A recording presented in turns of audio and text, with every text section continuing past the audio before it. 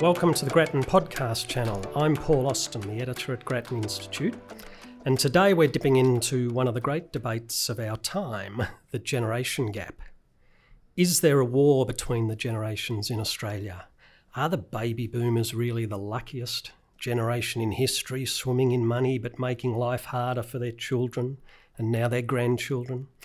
Are the millennials the laziest and most pampered of all the generations, seething about the baby boomers as they brunch on their smashed avocado and cafe latte?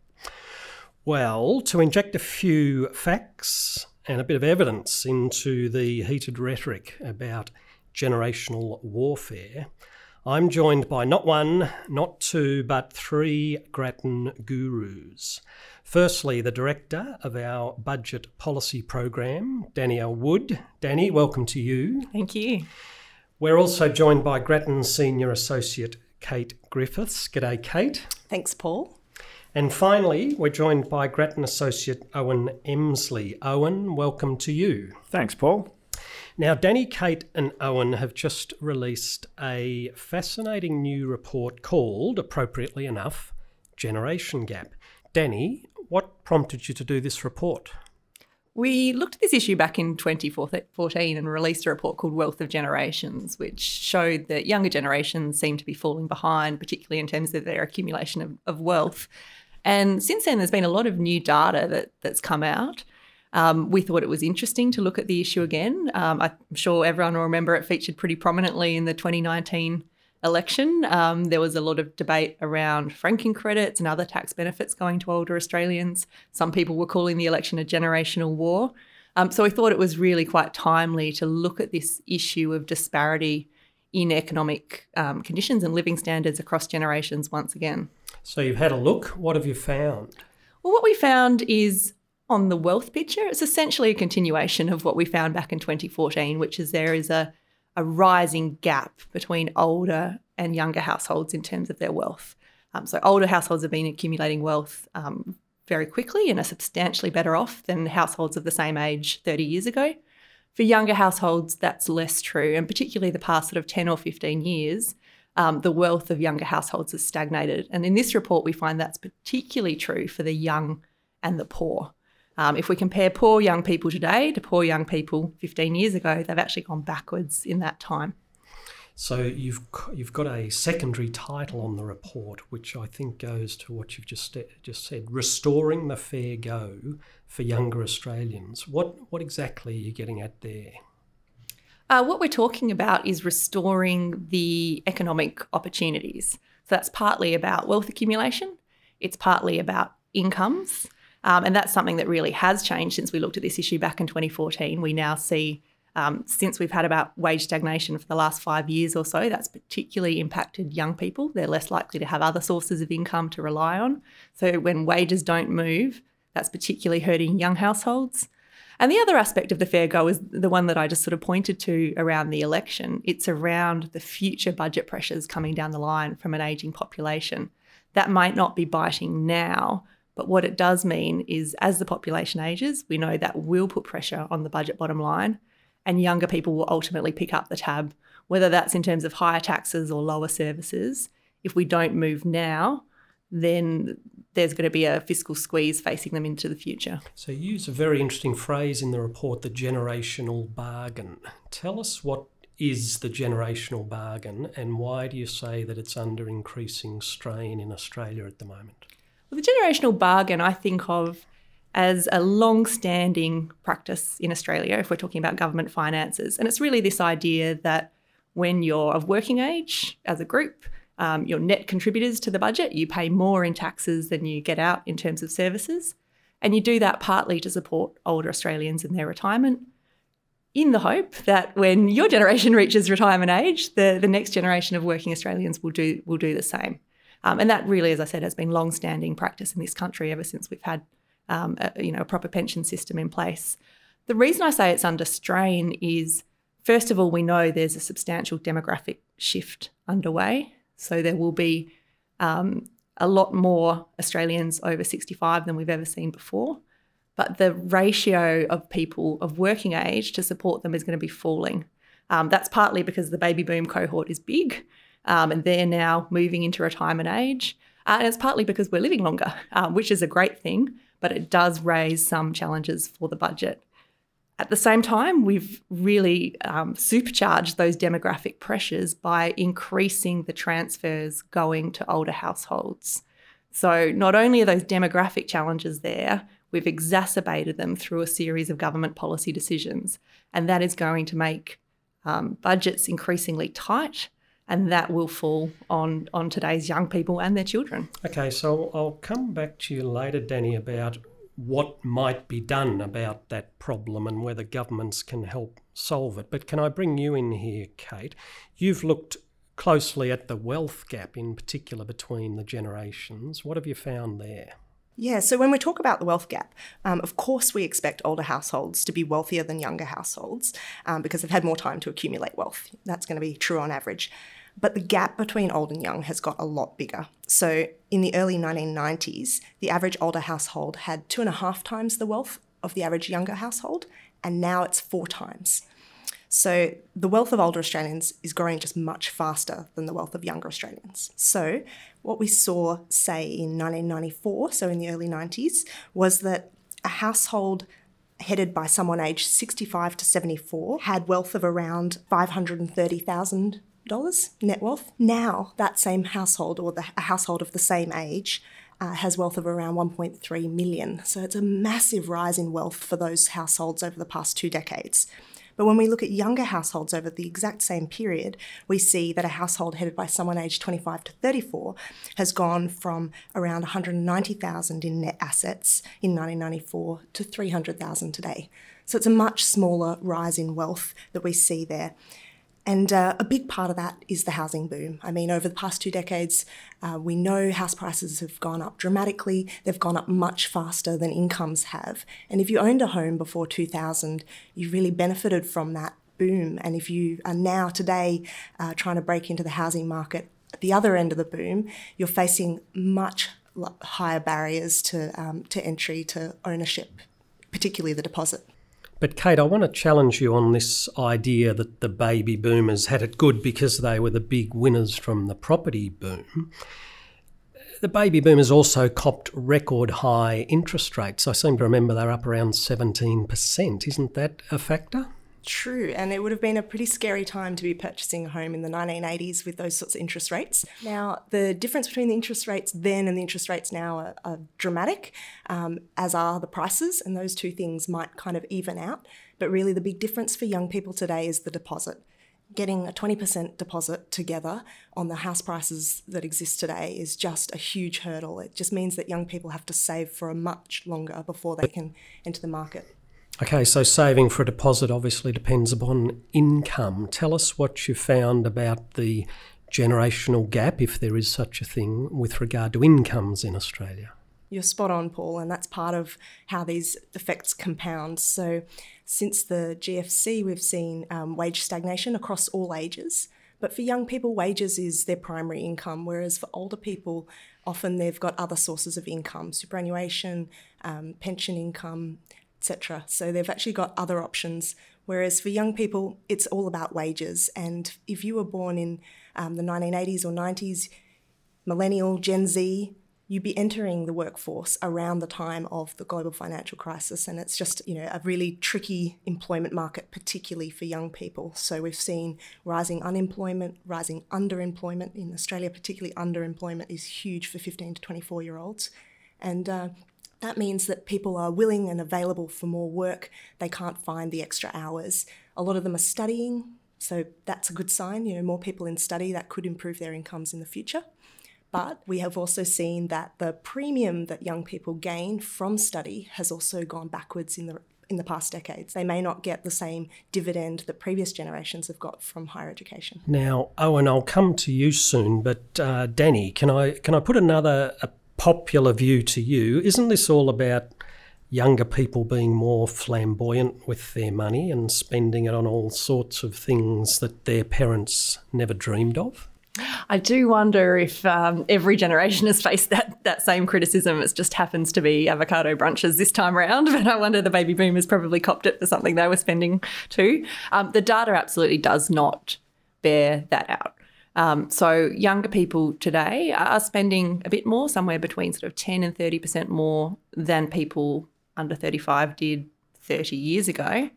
But when we look at what they're spending it on, it's largely what we'd classify as essentials, particularly housing. The price of housing has risen substantially during that time. They're spending less overall on discretionary items, less on alcohol, less on clothing, less on furniture. So this is not a spendthrift generation. They are spending, they're actually saving more than previous groups did at the same age. And to the extent they're spending more, it's on necessities. Nice to put some myths to bed, isn't it? So, Owen, I've left the best till last because you've done some fascinating work in this report on inheritances. So, firstly, tell us where you went looking to find out more about inheritances in Australia.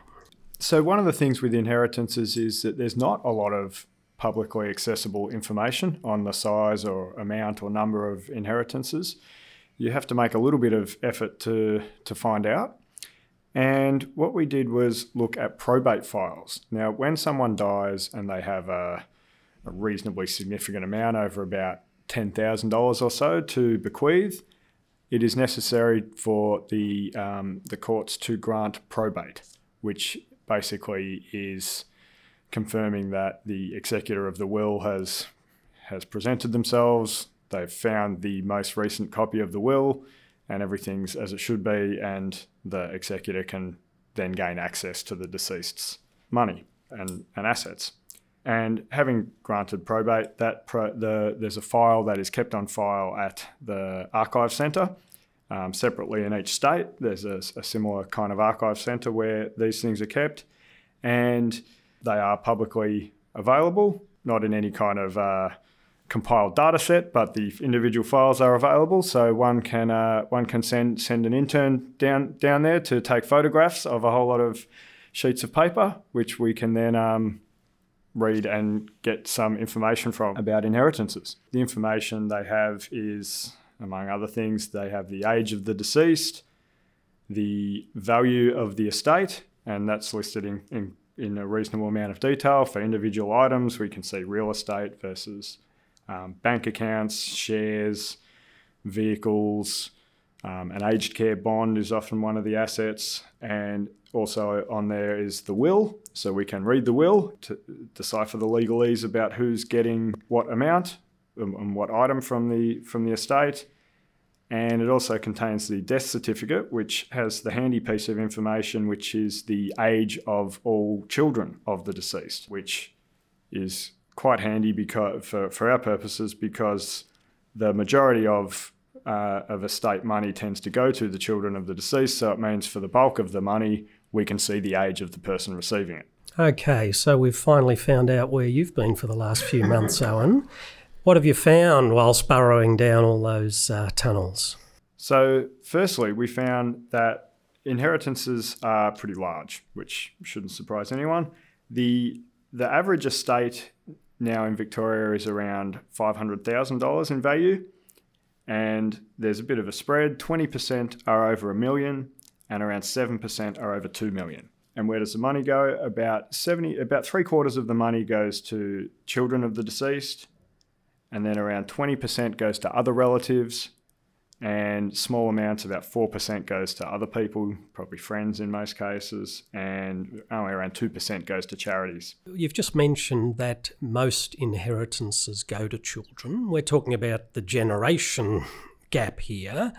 Aren't inheritances the solution, Danny? That is, by definition, this is wealth being passed from the older to the younger. And that's exactly what people often raise with us. They say, don't inheritances fix this problem?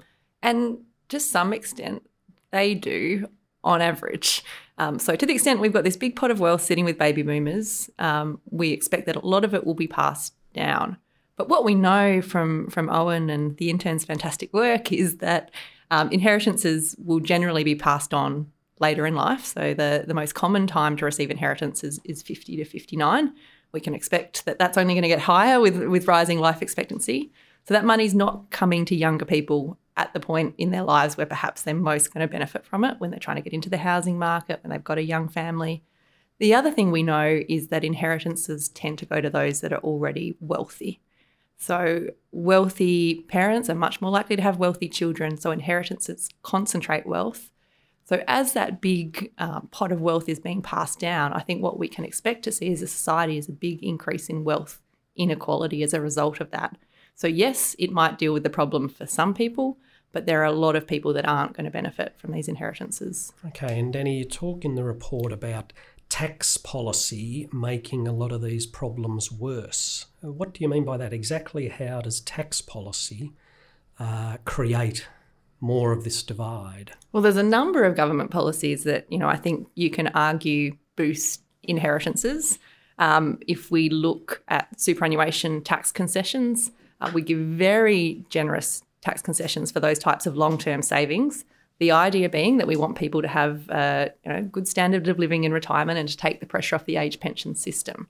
What we see in reality is that most people actually do not draw down on their assets in retirement. Most retirees are net savers. So we're giving these generous tax concessions to help people have a standard of living. Instead, all of that money is being passed on to the next generation. The government has some processes in place to try and claw some of that back, to say, well, we've been giving these tax concessions to save for your retirement. If you're going to pass that on, some of that comes back to the government, but nowhere near enough to get back the full value of those tax concessions. And there's various ways accountants and financial advisors can get around that. So that's an issue. Second of all, I would say the fact that the family home is largely excluded from the age pension asset test also means that taxpayers spend considerable money funding pensions for people that will later pass on substantial wealth to their children. So there is an argument that the family home should be treated more consistently with other forms of wealth. It should go into the asset test. Of course, you don't want people forced to move out of their home if they don't want to. So essentially they can take out a loan from the government. They get that pension payment just as they would now. But when they pass on and that estate is being passed down, that money comes back out of the estate.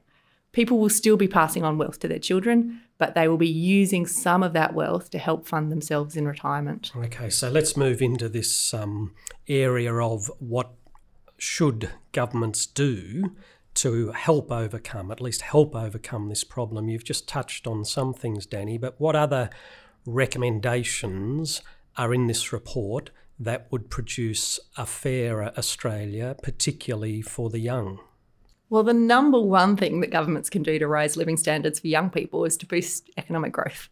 It sounds trite, but it's absolutely true. If we increase growth, increase wages, that is going to protect the living standards and make sure that our children have a better standard of living than what we do.